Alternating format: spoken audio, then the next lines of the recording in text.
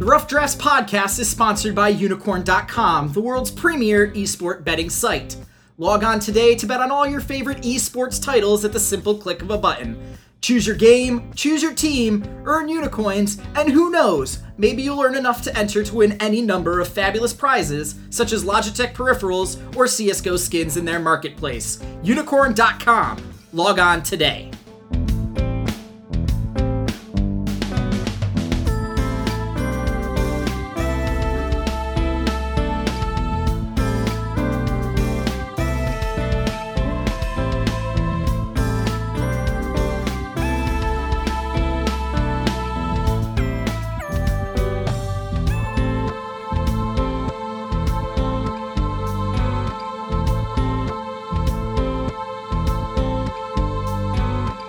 Hello, Internet. This is Chase Redshirt King Wassenaar.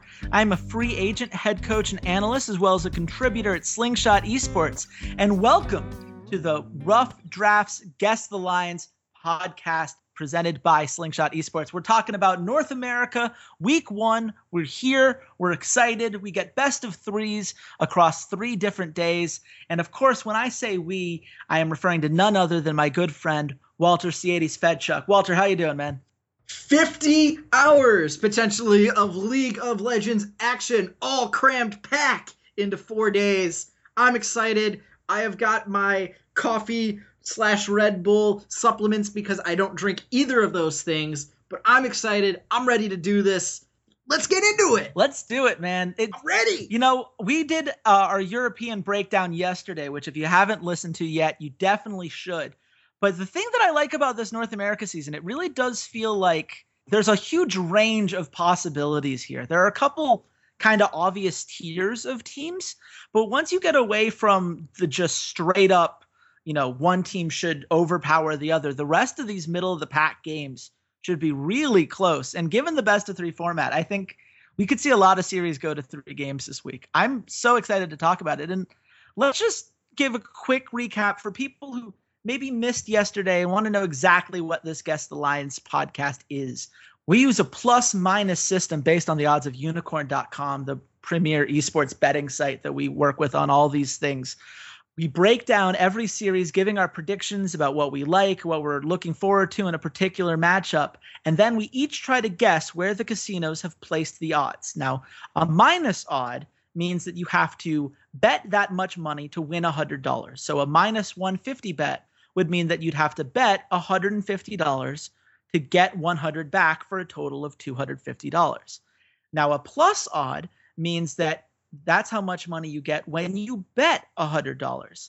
So if it was plus 150 and you bet $100, you would win $250 back. Minuses are obviously your favorites. Pluses are your underdogs. We're going to try to see which one of us can guess the favorites most accurately. Whoever gets the most points wins the week. Whoever wins the most weeks wins the split. And that means messing with the other person's social media account, which is just wonderful, as Walter's Twitter profile picture can reveal. Walter, yesterday was not the best start. Have you changed up your idea as far as how you're attacking North America here? I definitely have, because I underestimated how high Unicorn was willing to go on the first games of the week. And to me, the matchups in North America are going to be much, much closer than some of those in Europe. But that does not mean that there wasn't one matchup that I went a little bit astronomically high for myself. So we'll see when that one happens, how close or how far away I am. Yeah, it's going to be an interesting one. I think we should start, though, with the first match on Friday. It is the rematch from the North American LCS Finals. A grudge match, if ever there is one in North America. TSM versus CLG. The last time these two teams played, Aframu was making really backhanded comments towards Double Lift. There was obviously a very close 3-2 series in the finals there. And then CLG went on to do crazy things at MSI. So, Walter, what are you most looking forward to seeing in this series? What is the matchup that you as a TSM fan are waiting to see come to fruition here?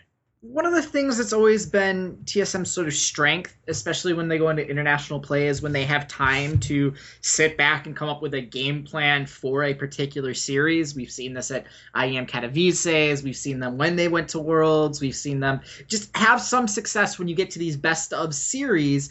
And it's not just that they're going to get cheesed one game. We've seen over the course of their history that one game cheese is a thing you do against TSM. We saw Gravity do it with Keen and picking, mid Hecarim and mid Urgot into Bjergsen Zed. We've seen weird top laners that sent Dyrus onto a tilt fest. Like, it's easy to tilt TSM if they aren't prepared, but the level of preparation that most teams have in their minds that are necessary for best of series is something that TSM is really good at. They're really good at just preparing for best of series. So when I think about how these two teams are going to interact with each other, what they're going to do, because we're guaranteed at least 2 games, and historically it's been like 50-50. TSM wins half the games, CLG wins half the games, even though it's in spurts. There'll be spurts where TSM wins like 6 or 7 games in a row, and CLG then wins, 6 or 7 games in a row, and it goes back and forth like that. It will be interesting to see how each team plans for the other, where the priorities lie in terms of champion picks, in terms of where they're going to devote their resources. And then, of course, the storyline is Afromu had the spring split with his protege AD carry and Stixxay. Now it's Doublelift's turn to bring a protege under his tutelage in Biofrost. So that interaction will also be very interesting to watch and to see if either team wants to seek out that 2v2 bot lane. Yeah, I think that's absolutely fair. And for me, I'm just looking at this. If I'm a TSM player or I'm I'm Reggie, I look at what happened with CLG at MSI. And I'm saying this entire time, that could have been us. We were 1 game away. The games that we won were very decisively in our favor.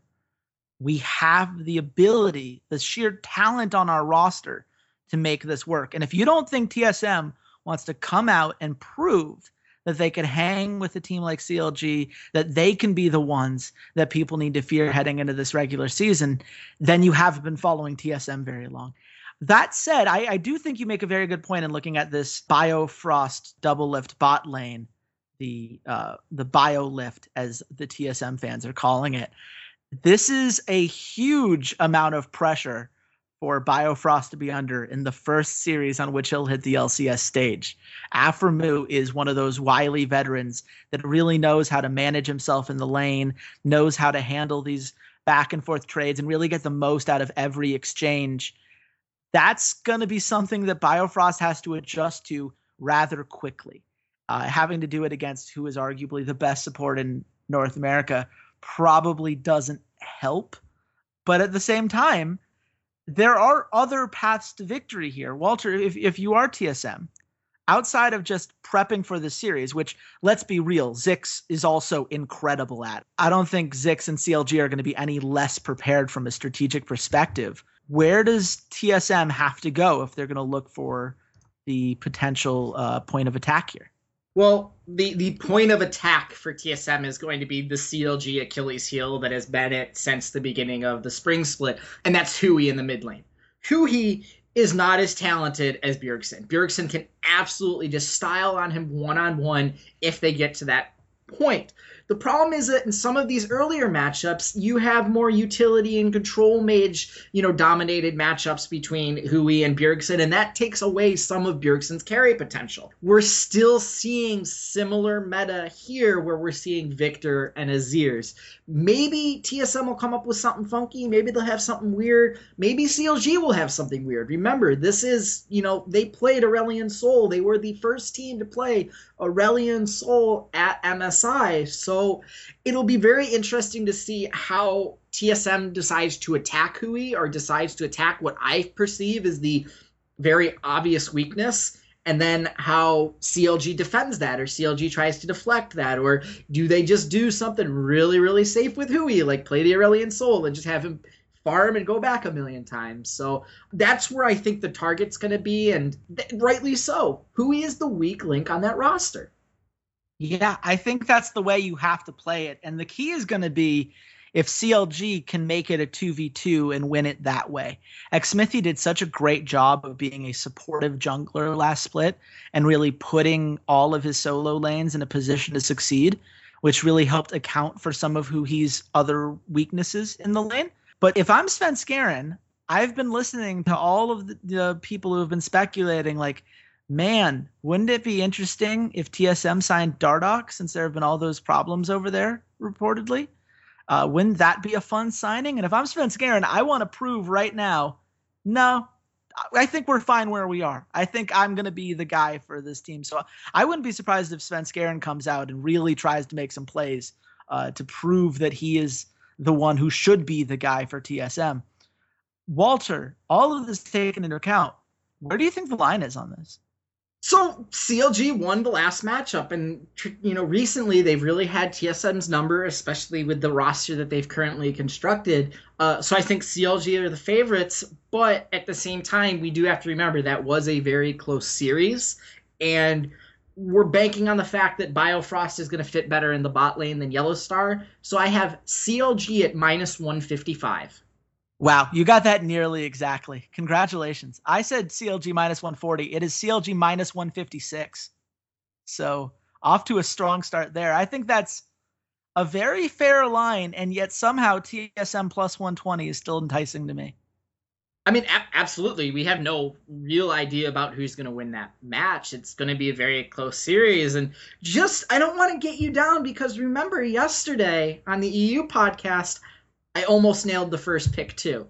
So, and then you ran away with the rest of the day. So yeah, the difference is I can see the rest of my picks, and unlike yesterday, I feel like there's some more wiggle room for you. Which, let's go on to the game 2 of that Friday series of games. It is Team Envious versus NRG. This is an interesting one to me. I have a lot of mixed feelings about both of these rosters. Obviously, NRG has done just a complete overhaul.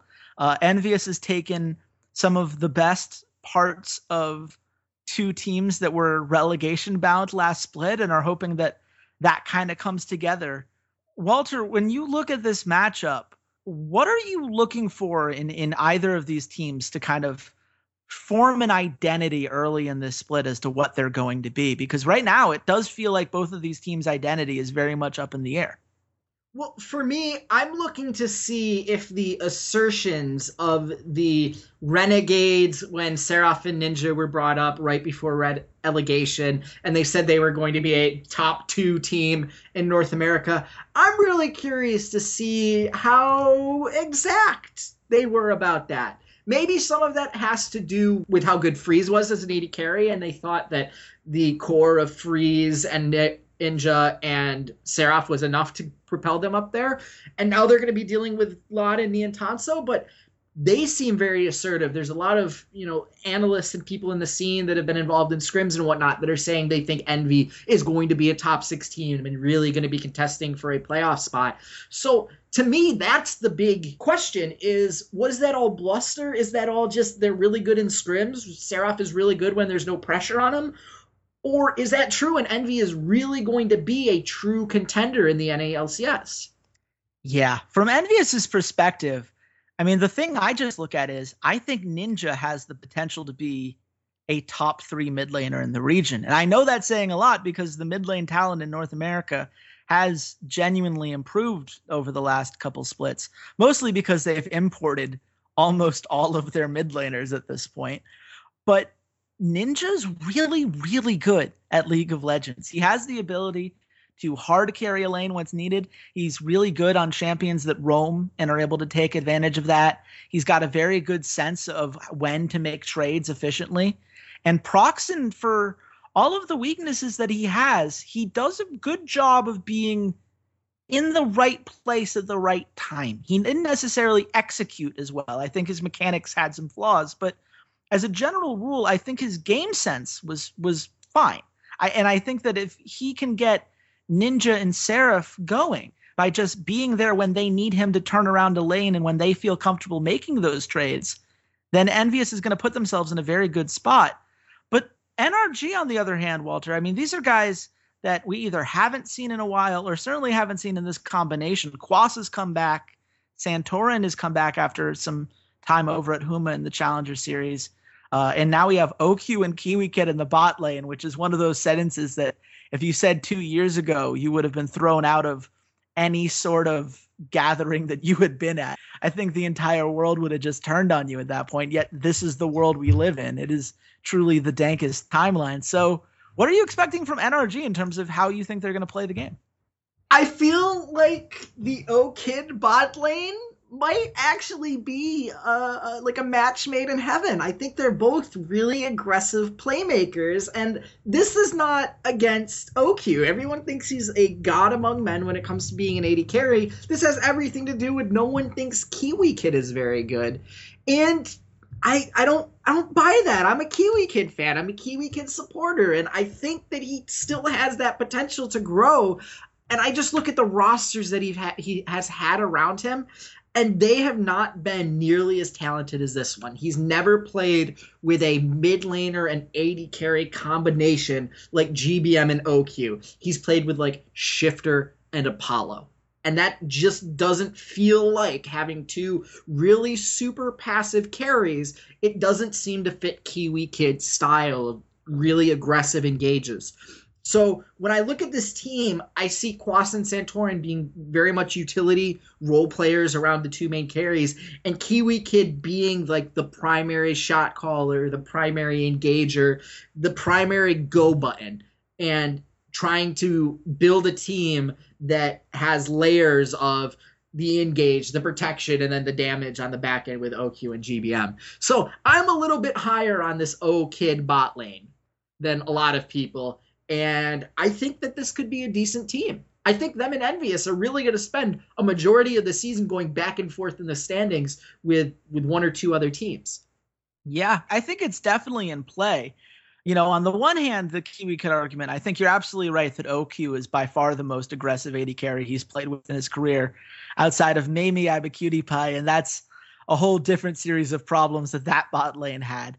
But on the other hand, to counter your point on GBM is not a very good laning mid laner. He does like to play passively. He's going to be better at it than Shifter. He's got a much deeper champion pool than Shifter does. But that does not mean that Kiwi Kid is going to be any more lucky making roams and trying to hard engage in that mid lane area. I just don't see GBM playing that way. I almost feel like it encourages Quas to play more aggressively. You know, we always used to talk back during his time at Team Liquid / Curse about how he had all of these, you know, picks that could carry games and they just never let him play it. Well, guess what? Swain top lane is not a non-meta thing. We've seen this happen in competitive play. Quas used to be known for it. I would love to see him play that kind of champion and really make a more active impact on this team. But Walter, all of this taken into account, where do you think the line is on this game? I think that these two teams are going to be incredibly close in the standings. Like I said, there's you know, a set amount of tiers in how you break down the professional scene. And I think there's probably 3 tiers here where you have, you know, your top contenders for the title. Then you have this mishmash in the middle of, you know, some pretty good teams that maybe if things go their way, they could be a contender. But if things go the wrong way, then they're not a contender. And then, you know, the two teams that really aren't going to be contenders. And I have Envy and Energy right in that middle tier. So I'm going to say it's Energy because they've been in the League of Legends scene, and I think their carries are a little bit more trustworthy. You can believe in them a little bit more. They've been more successful, and go Energy at -130. Okay, I get this one. You went too low. I said Energy -160.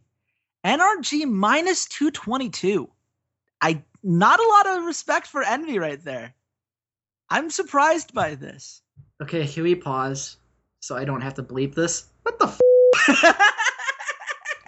Can you please keep it in and just bleep it? That's so... Sure, I'll just bleep it. What the... God damn it. Why? Why? I have the same question. I don't know. I don't know what it is about NRG that they're so confident about. This is... 4 of the 5 guys have changed out. We have no idea how good this team is going to be. We do know how good Seraph and Ninja were. Why? It's just, here's the thing, Walter. You just gotta think about it this way. We get Envy at plus 165 in this series. God. That's as a gambling expert, as it says on our Twitter profiles. I love when I get lines like Envy plus 165. This is what I dream about at night. I think to myself, man, can someone give me pretty nice upset odds in a series that should be a 50-50 shot? Thank you. I appreciate it. This is not to say that NRG cannot win this series. I like the way NRG is built. I think they should be the favorites, but not minus 222. That is a lot. Let's go to Saturday's games. Cloud9 versus Immortals. Now, obviously, Immortals had an incredible regular season. Fans who were very excited to see what they do in the playoffs before they decided Lucian Top was what they should do in the playoffs and found their way back in the third place game. Meanwhile, Cloud9 has finally moved away from the high system. They have put Bunny Fufu in there. They have Meteos and Impact now replacing Balls and Rush. Walter, what is the matchup to watch when you see these two teams? What is the lane that you're going to be paying the most attention to? To me, it is going to be the bot lane, the 80 carry battle between Sneaky and Wild Turtle. Because there's still a very, very strong 80 carries that you can play, and I think that there are 80 carries that both teams are really going to be on the lookout for, the Ezreal and the Lucian especially. Ezreal is kind of more Sneaky style, and Lucian's more Wild Turtle style. Turtle can also fall back to the Caitlyn that's been really popular lately, and Sneaky can fall back to the Ashe, which we've seen prop itself up here and there in Korea. So I think that matchup's going to be very interesting. I think that Wild Turtle has a little bit of an advantage because he already has the synergy with his support. He's played with Adrian a full split where Bunny Fufu and Sneaky might still be trying to get on the same page. And it's really going to be if Wild Turtle can go another split of having this relentless aggression and not being punished for it. Or is it just that he's gotten to the point where now he just does it so safe? Or that he's so well protected by Adrian that this aggression doesn't matter. It doesn't matter how aggressive he gets. Someone's guarding his back. So Sneaky versus Wild Turtle is where I'm going to be keeping my eyeballs focused for the majority of the game. Yeah, I think that's entirely fair, especially now that the new Taric is a thing. I want to see if Adrian's gotten a hold of that at all. Obviously, he tends to go with more ranged supports because those are the ones that usually have the same kind of healing or saving utility. But that ultimate with Taric meshed with Wild Turtle's desire to just run in seems like the kind of thing that would be absolutely terrifying. I don't know. I haven't really paid attention to his solo queue to see how much he's done that, but it certainly seems like an Adrian style champion. And I'd love to see exactly how that marks out. The other one I want to pay a little bit of attention to is the Impact versus Huni top lane. Obviously, Impact had a rougher last split, and it's very easy to look at that NRG team and say that they underperformed as a whole. But Impact went from being a guy who you could trust to win his lane pretty much every game to a guy that was falling behind nearly every game last split. And against a team like Immortals, you just do not want to let Huni get going. I think this is when Impact has to prove that he's still capable of bringing it on a game in and game out basis. And who else to do it against than a fellow Korean who's made a big name for himself by doing all the things that Impact used to do. So, Walter, where do you think the line is on this game? Again, these teams might be a little closer at the end of the season, but I think Immortals, because they didn't have any roster changes at all, are going to be favorites. And I actually have them as fairly heavy favorites, at least in my eyes. I have Immortals at minus 220. Okay, you and I split this because I also said minus 220. Heavy favorites was correct. Minus 220 is not what Unicorn considers heavy, apparently. It is minus 500. That is Cloud9 plus 325. What? I have... Like, what? Seriously? I have to bring Unicorn aside for a second. You got to do the asides yesterday. I'm going to do one today. Dear Unicorn, Cloud9 is a legitimate League of Legends team. Why? Why would you make the line this high? How, like, I understand that Immortals went 17-1 in the regular season, but these are best of series, and it's Cloud9. They tend to be really good at those. They just got Reapered, who might be one of the best coaches in North America if he executes the way that we've seen him do in previous stops as a head coach. Really? Minus 500? Really? For a Cloud9 team that was a solid playoff team that, ran into a TSM that was kind of destined to make it in. Minus 500. That's all I can say. Okay. That is a level of disrespect normally that I have for Jack. That is some disrespect. Holy moly. Yeah. I guess the gamblers are just terrified of what happens when High isn't around. But I mean, at some point, you have to believe that they actually trained Bunny Fufu how to do this whole shot calling thing. Like, he was on the bench since week 2. He's had plenty of time to live in that gaming house and learn under the system. Well, we say that. However, with the announcement that Smoothie has been added to the challenger scene, apparently there was also a statement that said he would be potentially splitting time with Bunny Fufu. Smoothie was the support that started the regular season for Team Liquid and only played 1 game, maybe 2. But he was signed to the Cloud9 Challenger team, and there is potential that they could bring him up if Bunny Fufu doesn't work out. So I'm not sure how much trust they have or how much faith that they have in Bunny Fufu and this team's ability to have any type of shot calling outside of having High. Well, so it'll be very curious. I'm going to call that a worrying trend then, but not so worrying that I'd put Cloud9 at plus 325. We might have to come back to that. Let's move on. Echo Fox versus Phoenix One. I don't want to spend too much time on this series, mostly because the idea of spending too much time on Phoenix One is something that kind of hurts my heart a little bit. Apparently, they're starting someone named Sentinel as their starting jungler, a guy that is a North American player, and that's literally all I know about him. He has a red link on Esportspedia, which is almost unheard of when we talk about guys who have made it into the actual LCS. But this is where we are. Brandini's gone, so any of that hype we had for him in the preseason is absolutely not worth holding on to. They've got Zig now in that top spot. So, Walter, is there anything about this Phoenix One team that you think indicates they can keep their own with Froggen and the rest of this Echo Fox roster? Nah.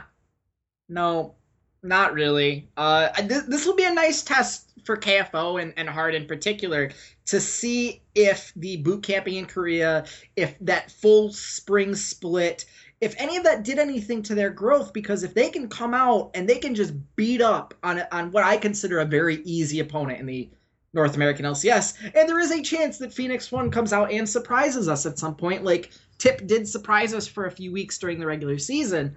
If they can, that's great. That bodes well. Perfect. You need to beat up on the worst team in the league and get those wins when you can. If Phoenix One gives them problems, then that also says something not only about Phoenix One's chances of being a semi-decent team, but also for Echo Fox's chances of even contending for a playoff spot. Because when you look at North America, it's pretty stacked comparatively from top to bottom. Like, it's a pretty stacked region where you feel like 8 teams essentially could take a match off of, one another. Sure. CLG versus, let's say, Envious. CLG is probably going to win more of the series, but there is a world that you live in where Envious could take a series off of CLG. Mm-hmm. There is that chance. So this is going to be a very defining early season series for Echo Fox and Phoenix to put in our heads where we think they're actually going to place and whether certain matchups are going to be stomps, whether they're going to be close, et cetera, et cetera.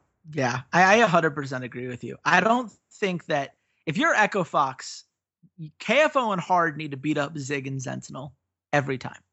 If they can't, then I'm already willing to write them off as a potential playoff team. Because if you can't beat Zig and Sentinel, you're not good enough to play at the playoff level that all these LCS teams are going to be going for. This needs to be a statement game from Echo Fox. This needs to be Let's prove that we were correct in running this entire team back for making 0 roster changes in the offseason, even though we were perfectly capable of doing so. They have plenty of infrastructure with this team. They could have gone out and invested. They chose to stick with these 5 guys. Now's the time for them to prove that that was the right decision. And you do that by beating teams like Phoenix 1. Where do you think the line is on this, Walter? I have Echo Fox at -175. Okay, I get this one. You were too low. I said it was Echo Fox -250. It is actually Echo Fox -313. So Phoenix won at +225. Which, again, that sounds high until I ask you the question, would you take Phoenix 1 at +225 here? And the answer to that is no, I don't think you would. Probably not. Yeah. I probably wouldn't, but I can see a world where Echo Fox loses to Phoenix 1. Like, there is the smallest of chance if Hard and KFO just haven't improved. Yeah. There's a small chance. It's a small chance. This isn't like, Giants versus Origin or something yesterday. Like, there is a small chance of it happening. I just think that, again, the higher Unicorn goes this early on in the season, like, there's just going to be no value in certain games when we get towards the end of the season. And to me, this is a worrying trend as a gambler trying to make money long term. Yeah, well, the hope is that this week just goes crazy and it blows all the Unicorn algorithms out of the water and just allows it to kind of reset. But yeah, it's an interesting one. I don't have a lot of faith in Phoenix 1, so I'm perfectly okay with where this ended up. But let's move on to Envy versus Team Liquid here. Obviously, we talked about Envious earlier in the podcast. Liquid is a team that came on strong towards the end of the split. Dardoch obviously was a huge part of that. He will not be playing this week.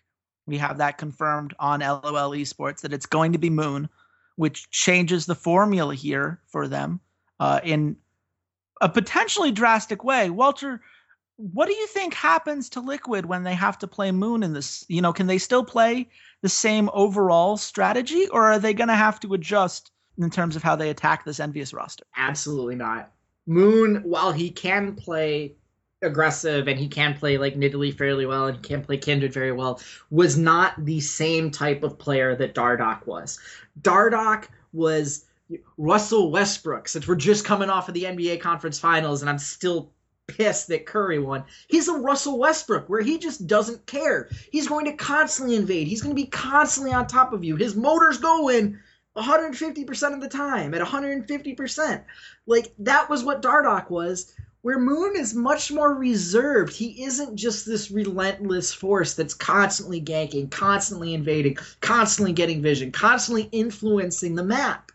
And maybe some of that has to do with the preparation and the players that will be around him. Maybe he didn't feel confident on that energy roster, but he couldn't get it to work with GBM or Impact. And again, now he still has 2 Koreans that he has to work with. So I am very worried about Liquid this early on in the season, especially if they're going to be playing Moon, because Moon, for the majority of the spring split, did not look very good. He had a couple games here and there where you thought, okay, maybe this is the guy I thought he was going to be, but the consistency just was not there. Yeah. Here's my concern with him. He just looked unconfident at a lot of times when he was on stage. You could just see that he wouldn't fully invest in making a play, even when there were opportunities. He wanted to kind of sit back and wait and wait for something to develop so he can the clearest play. But he wasn't willing to take the same risks that Dardoch was. Dardoch is a playmaker. Moon is a guy who will take opportunities when they're given to him.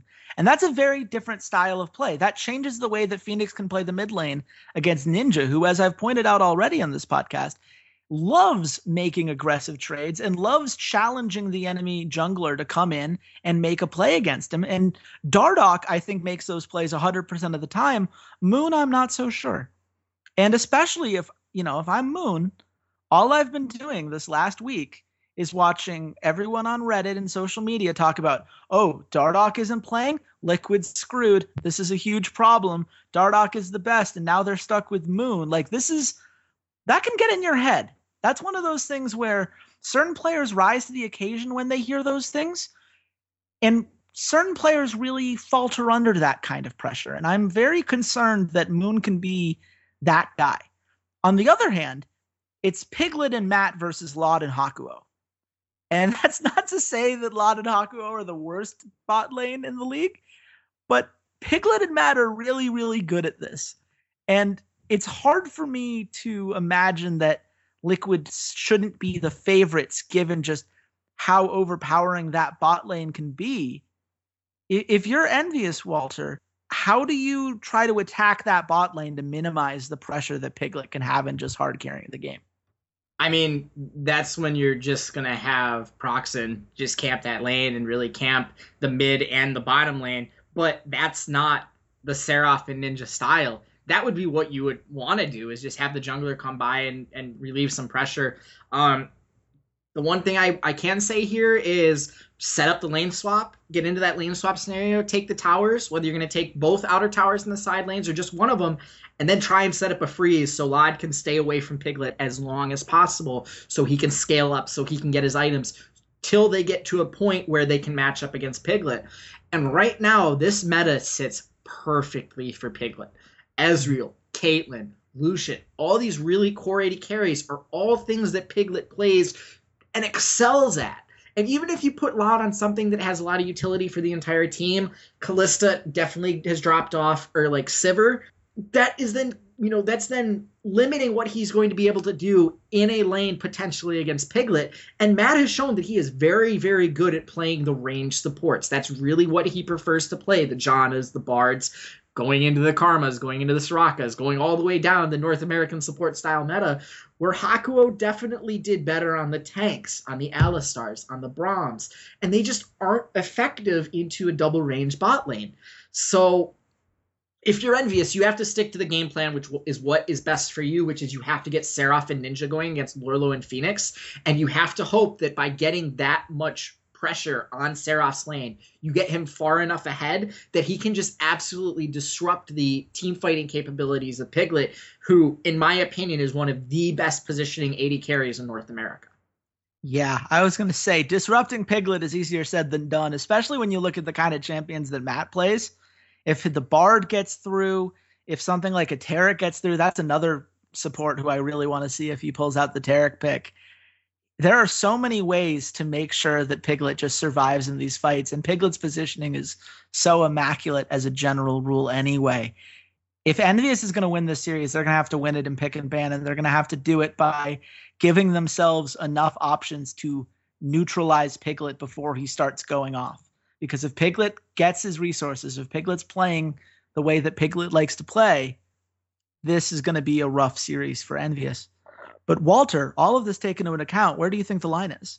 Despite the Dardoch suspension, I think that there's less faith in Envious's lineup, so I have Team Liquid at minus 175. You are correct in the fact that Liquid has a lot more faith in their lineup than Envious does on Unicorn. You underestimated just how little faith there is in Envious right now. I guessed Liquid minus 250. It's minus 286. Which is just a massive amount of respect for Liquid for what they did last split, and also a point of evidence that maybe Unicorn doesn't take suspensions into account when doing their odds, because that is what I would expect the odds to be if Dardoch was around. With Moon starting, I feel like that is a little bit high. Yeah, that's extremely disrespectful to Envy, especially when there is a jungle change that happened a couple of weeks before the regular season started. And jungling is an art form. It's not something that you can easily swap people in and out. Unicorns of Love aside, it's not something where you can just constantly be moving people in and out of the position and have success. So I'm very curious about Envious here as a potential smart money bet. Yeah, we could go all in on Envious as a smart money bet this week. I'm okay with this. But let's look at the next series of games. It's the last game on Saturday. Apex versus NRG. We've obviously talked about NRG already and all of the intricacies of their roster. Apex announced on LOL Esports today what their starting five is going to be. So I'm going to just start with this question, Walter. Why is Apex not using one of their import slots in this opening match? Why Apollo? I don't understand. Help me understand. I don't know. I don't know. I don't know the answer to that question. I really don't. I have no clue. And I guess we just have to have faith in Saint and Crumbs and the staff over at Apex that they have some sort of plan. But yeah, I have no clue. I have no clue why Apollo is playing in the LCS still. I have no clue why he's even on this roster. But yeah, he's apparently the starting AD carry, and he's gonna get to play against OQ. Yeah, the AD carry who crushed him in relegation tournament. Yeah, the fact that this is how it's going to go and this is the bot lane that they've opted into tells me that Roar might have lost the game of are they bad or are they just on IM that Skylar and I always like to play on this podcast. It's not ideal, certainly, to have such a pass bot laner when you're going up against OQ and Kiwi Kid. It's literally the opposite of what you're looking for. I guess if you're Apex, your argument is going to be that you don't need to carry through your bot lane because Keen will neutralize GBM. And then I guess the idea is you play through Chris. This just seems like a terrible idea. What is the path to victory for Apex with that 5-man roster? Who do you play through? Shrimp and Chris and Keen, I guess. That's kind of what you're doing, and you're just playing Apollo and X Special is like a very passive bot lane, like exactly like how Dignitas played it, of just leave Apollo in a lane with a frozen farm essentially and let X Special roam. It didn't work for Dignitas. I don't know why you think it's going to work here. Yeah. So I'm curious by the choice. I'm curious why both Apollo and Chris are starting as opposed to Roar or Ray. It's very possible that Chris is just in because they need to do the 3 of 5 for the first game of the split. However, that doesn't explain why Apollo is here. I don't know how Roar did in scrims, but if you can't be better than Apollo, there are big problems for this Apex Gaming roster. That is an absolute concern to me. Walter, where do you think the line is here? I have energy at minus 150, but I know I'm wrong. You're not as wrong as you think you are. I said minus 160. It is minus 200. So you and I guessed about the same. I think that that's maybe a little high for NRG just because we haven't seen them play yet. I'm not willing to be so confident that all these pieces are going to come together, that Quas and Santorin are going to be these amazing players straight out of the gate. But I don't think Apex has really given themselves much of a path to succeed, which leaves us to Sunday's game, Apex versus CLG. Now, obviously, just because this Apex starting roster has been announced does not mean that they're not going to use the rest of their 10-man roster. But regardless of what version of this roster they send out there, Walter, is there a path to victory against a team as refined as CLG right now? I don't think so for Apex in particular. I think, again, it's going to have to run through the jungler, whether it's Shrimp or Diamond Prox, and they're really going to have to help what are arguably weaker lanes, no matter what players you put out there against CLG. I guess you could try and get Keen some sort of cheesy pick to get Pui off tilt, but at the same time, it's a best of 3. You have to beat CLG in 2 games, and there's just very few teams in North America that I think are capable of doing that right now. So I don't think Apex is very close to CLG's level at all. Yeah, that's the problem. If you're going to have a best of 3 victory against CLG, you really need to have a way to punish Huhi and do it consistently. And Apex, like you said, is just not designed for that. Where do you think the line is? So this is my second highest line in my guess. I have CLG minus 500. Okay, you get this one. Boom. I went too low. I just thought, okay, clearly, it's week 1. We don't know how good all of this, this Apex Gaming team is going to be. And with this 10-man roster, maybe teams will kind of, maybe the line will be a little bit closer than we think. I went minus 300, which was way too low. It is minus 769. Second highest line of the week. Still super disrespectful in my opinion. But this is a little less egregious than some of these other ones because yeah. CLG is the champion. Apex was the only team that qualified through the promotion tournament. So I think it's fair, but it's still a little high in my opinion. Yeah, there's a big difference between, Cloud9 at plus 325. I would consider that. I'm not sure if we're going to make it one of our smart money bets, but it's at least in consideration. I don't take Apex at plus 450.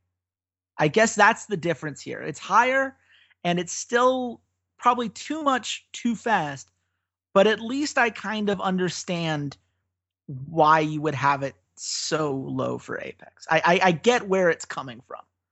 But let's move on. TSM versus Team Liquid. This is a series I'm actually really interested in. It's the one that we didn't get to see in the playoffs. And of course, Moon is not, the same as Dardoch. It does make a big difference here. But, Biofrost, we talk about being challenged against CLG. He's going to be challenged again with this Matt Piglet bot lane. Walter, what does TSM need to do to make sure that Doublelift and Biofrost get off on the right foot in this series? Well, they need to allow their solo laners and Svenskeren to play to their style, play how they want to, allow Haunters to take over top lane against Lurler, who I think is a slightly weaker top laner. And again, it might just be shooting to try and get out of the 2v2 lane. Teams were doing this against Team Liquid, period. Even Stixxay and Aframu, who turned into one of the better bot lanes in North America last split, were actively trying to get out of that lane in the early parts of the game just because how good Matt and Piglet are together. So the path to victory there is perhaps, again, it's the lane swap. Make sure that the Doublelift and Biofrost can stay safe during the laning phase and then get to team fighting phase. And again, just hoping that Bjergsen or Haunters or Svenskeren or even potentially Biofrost are disrupting team fights and trying to get Piglet to auto-attack inefficient targets or to not auto-attack at all. That's really what it comes down to, because Piglet, without Dardoch, is the primary carry on this team. And even though Phoenix has shown he's a very good Azir player, he didn't have the same sort of impact on games with Azir towards the end of the spring split. It seemed to be slightly lacking. Well, I will say, in Phoenix's defense, I think that he has evolved into far more than just the Azir player that people were calling him in the summer split last year. He played on a whole bunch of different champions in the spring split. He had winning records on Corki, Lux, Lulu, Zed, Lissandra, Cassiopeia, Azir, Karma. I mean, he played a lot of different things. So he's definitely evolved in that regard. I don't think it's as simple as stop him from getting Azir and Bjergsen will be able to win outright. But I do absolutely agree that the key for TSM is just putting pressure on those other lanes. If you make Piglet have to solo carry, there's too much talent on the rest of TSM's roster for one guy to crush them twice. I could see Piglet having one game that just easily goes Liquid's way because he gets a good lead in the first 10 minutes of his lane and takes over from there. But when you've got to do it multiple times, you have to have other paths to victory. So the key for TSM, in my opinion, is to shut those paths down, crush Lorlo, try to put a whole bunch of pressure on Phoenix and win that 2v2, because without Dardoch there, that 2v2 is looking a lot better for you. And like you said, that puts Piglet in a tough spot where he has to play inefficiently to try to carry the team here. Walter, where do you think the line is on this series? At the end of the day, I think TSM are favorites, even though both rosters have made some small changes. I feel like TSM's is less impactful as opposed to losing Dardoch for at least this week. So I have TSM at minus 160. Okay, you and I split this one. So you're not out of it quite yet. You have to win both of these next two games if you want to win the week, which is possible because I was not particularly close on either of them. But I said minus 160 as well. TSM minus 303. So that's Liquid at plus 220. I can't decide whether that's okay or not. It's Moon, so I'm a lot more inclined to say that maybe there shouldn't be as much confidence here, but plus 220 just seems really high for a team that has Piglet and Phoenix on it, both of whom can carry games in the right situation. Yeah, I still think it's disrespectful. Even though you are changing from Dardoch to Moon, the core of this team is still the same. You still have Piglet, you still have Phoenix, you still have Matt, you still have Lorlo. And as much as Dardoch was able to accomplish with this team, and as much as he was a catalyst for their success, to me, I'm not just looking at the difference between TSM and Team Liquid here. I'm also looking at now this is telling me there's almost a 600-point difference, approximately, between TSM and Envious. And that, to me, is almost crazy. I don't think that the league should be that incredibly far apart. And it just doesn't look good when I'm looking into the future going, okay, so when TSM plays against Envious is going to have really, really good odds. Yeah, it's I have to say, as someone who's already seen the futures, which we'll get to at the end of this podcast, I can tell you now that the gap between what Unikrn sees as the top 3 teams and everyone else is massive. And we're seeing that in the lines this week. And I'm very curious to see how these best of 3s shake that up. I think there's a huge amount of potential for some of these things to get turned around. But we have 2 more series to talk about. Let's go to Echo Fox versus Cloud9. Obviously, we talked about how Echo Fox is running this back. Walter, what would this series mean for Echo Fox if they could, pull this together against Cloud9? Is this one of those series where if we believe they're a playoff team, they need to be able to at least grab a game in this series? Or is this something where the matchup might lend itself to be a little bit more understanding if things don't go their way? This is not a must-win by any circumstances, but the better Echo Fox looks in this match, the more games they win. If they win one, if they win the series, if they don't win any, the more it tells us about them as contenders over the course of the entire split. Again, they have Phoenix 1 as their first game of the week, and if they crush that, awesome. That means that they are above what we consider the weakest team. Then if they can contest Cloud9, who was the 5th, 6th place team, so it was 1 or 2 spots right above Echo Fox at the end of last split. If they can contest that, then it goes, okay, maybe Echo Fox is really a playoff team. Maybe they are looking good. Maybe keeping KFO and keeping Hard and keeping this core together. In the 12 games that they played together, they did go 6-6. They went 500 as a core 5 unit. So if they had had more games, would they have done better? We don't quite know, and this matchup is a great start of a team that's in the similar tier as them to prove their stuff. And if KFO and Hard can go up against Meteos and Impact, that says a lot about where Echo Fox is going to end the split and potentially where Cloud9 is going to end the split. Yeah, absolutely. This is one of those where if Echo Fox is a playoff team, they have to be able to hold their own, at least to some regard. You want to believe that Froggen is going to match up favorably against Jensen. If you're an Echo Fox fan, that, top lane jungle synergy you pointed out is really going to be the point of evidence because Cloud9 is going to have the better bot lane here, more likely than not. Sneaky is a very, very, very good laning AD carry, a guy who has a very good sense of when to push forward and use his positioning to grab some extra objectives for his team. And Bunny Fufu is a great mechanical support. For all the failings that they had when he was playing for them, it was not his mechanics that cost them. It was the lack of shot calling and decisive movements around the map. He will be able to play the lane rather well, and Keith and Big are passive enough that I think Cloud9 has the advantage there. I think Cloud9 should be the favorites, but if Echo Fox is going to be a playoff team, you'd imagine they'd want to grab some games here. You'd imagine that this is their chance to show, beating Phoenix 1 would essentially be saying, at the very least, we're a good bad team where we beat up on the bad teams and, we still have to prove how we do against the good ones. This is a good team. This is a good team that isn't so far out of their range that we should expect them to roll over, but is also good enough that if they pull off the victory here, it says a lot about them moving forward. Walter, where do you see the line for this game? At the end of the day, C9 did finish ahead of them in the end season rankings. We think that they may have made some improvements in the top lane impact over balls. So I'm going to say that Cloud9 is at minus 225. Okay, you get this one. So I get to start being a little bit worried now. All right. I said Cloud9 minus 180. I just figured that people were going to be a little bit scared off until we finally saw how this team looks when High isn't on the roster. It is Cloud9 minus 270. put Echo Fox at plus 200 there.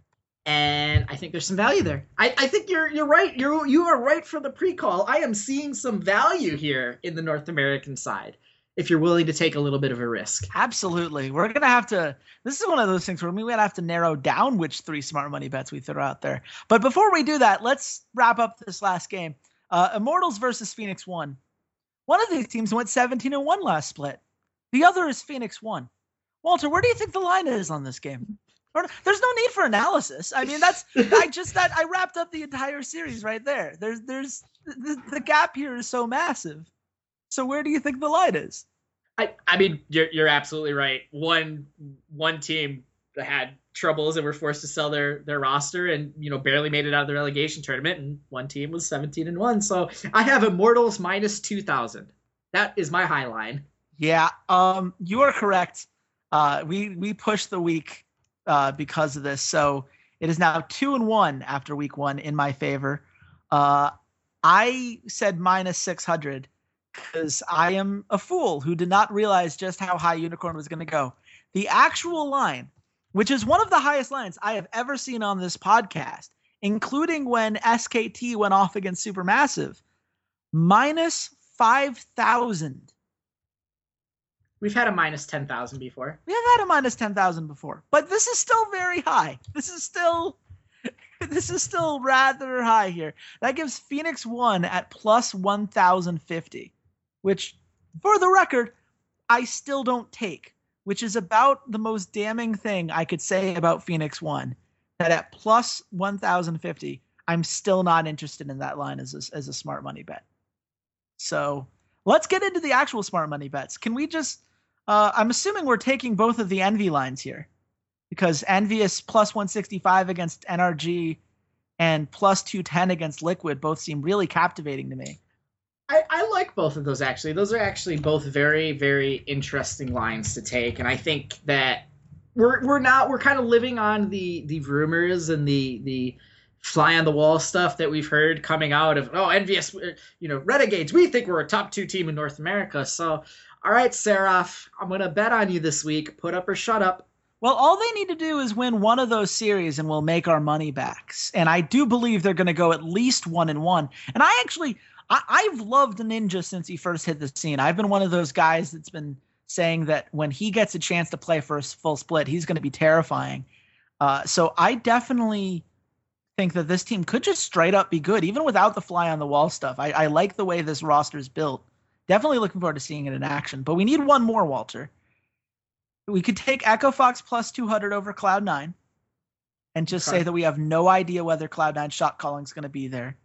And Echo Fox needs to prove that they can be that kind of playoff team. There's got to be a reason they ran this roster back. The other one I'm looking at, we could say that there's a really nice line when you look at plus 325 for Cloud9 against Immortals. Those aren't bad odds. That one I don't see happening, though. It's not likely. I think Echo Fox over Cloud9 is more likely to happen than Cloud9 over Immortals. That's fair. I'm okay. I'm happy with that. Unless there's another one that pops up to you. And let's not forget, Cloud9 has not won a game without High as a starting player on their team. That is true. Let's not forget that. So let's lock those in. Envious plus 165 over NRG, Envious plus 210 over Team Liquid, and Echo Fox plus 200 over Cloud9. Those are our smart money bets. Walter, should we go over some futures here? Yeah, let's do it. Okay. Let's do it. Okay, so the best odds for winning are CLG. That is incorrect. Immortals? It's Immortals. Ooh. Complete lack of respect for the reigning champs. Okay. I've never seen that before. The reigning champs and the team that got third both ran the same roster back, and despite going 7-3 at MSI and making the finals, CLG is not the favorite. That is incredible to me. I guess it's a testament to just how dominant Immortals was in the regular season, but you don't pick these teams because they're going to win. It's a very weird situation for me. I've never seen this before. But where do you think the Immortals line is? Plus 200. Plus 190. Very close. Okay. Okay. CLG is around the same place at plus 215. So it's not too far off. Still, it's putting them at second is a little bit surprising to me. Interesting. Who do you think is third? TSM. That is correct. What do you think the line is? Plus 250. Plus 275, which I think there's a little bit of value there. Okay, there's a little value. I don't think that's out of play. The next three teams, all of which are at plus 1,200, we have a nearly 1,000 gap between the next two teams. Cloud9, Liquid, Energy. Correct. Which puts Echo Fox at plus 2,500. Here's one of those value picks I really like. Envious at plus 4,000. Envious is a long, like, if you want to pick a long shot out of either league, Envious I think has the best chance out of either North America or Europe to like be a long shot odd to win their title. It's only because it's so high at plus 4,000, which by the way is the exact same odds they give Apex. And I don't know why we think that Envious and Apex are similar quality teams, but I guess we'll see after this week. Certainly someone has some faith in Apex in some of these lines. And then Phoenix 1. How high do you think it is, Walter? Plus 10,000. Plus 15,000. In other words, Phoenix 1 is not winning the North American LCS. It's sorry guys. Thanks for playing. I guess maybe I'm not even sure we're gonna thank them for playing since we have to watch them twice a week. But who knows? Maybe they'll surprise us, and hopefully. We surprised you guys with some awesome mic quality here on this podcast. And I'm very proud of this new mic here. I wasn't going to say anything about it, but I love the new setup here. I'm very excited about how things are going to go on Slingshot. Hopefully you guys are really enjoying the show. If you are, you should definitely check us out. If you go to soundcloud.com/esportsroughdrafts or on iTunes, if you search Rough Drafts under the podcast section, you can subscribe on either of those places and you will get all of our episodes moving forward. Obviously, all our Guest of the Lions podcasts are presented by Slingshot Esports. We love working with those guys. We love having the podcast hosted on their site. And we love all the work that their writers do over there. They're constantly producing quality content covering multiple different esports. So we're very happy to be working with them and be a part of that, what they're building over there. Obviously, you can follow us on social media. You can find me at Redshirt King. Walter, where can the nice people at home find you? You guys can find me at C80s_LOL. Awesome. And maybe you guys like live tweeting during games. I know a lot of people are into that. We have our own Twitter just for the podcast. It is at Rough Drafts Pod. You can come in. We're going to be doing live tweets as well as keeping you guys up to date with all of the episodes that we do and any articles that either of us write. So definitely follow that if you're one of those people that likes to follow along on game day with your favorite analysts. And if you want to have a conversation about this podcast, meet up with some of the other fans, people that are really enjoying this stuff, you should go to our Facebook page, facebook.com/roughdraftspod. We're all in on the social media now. We've figured it out. We're still enjoying that great logo that Christine Frappe made for us, as well as the great theme song that you guys heard at the opening here. It's been really awesome with this new relaunch. I hope you guys are enjoying it. Come back next week. We have 3 podcasts on the way. Obviously, our Guest of the Lions podcast will be running. The European one runs every Wednesday, North America every Thursday. But we've also got a special guest that you guys should be hearing from on Tuesday that I think you guys are really going to enjoy. So until then, goodbye, Internet.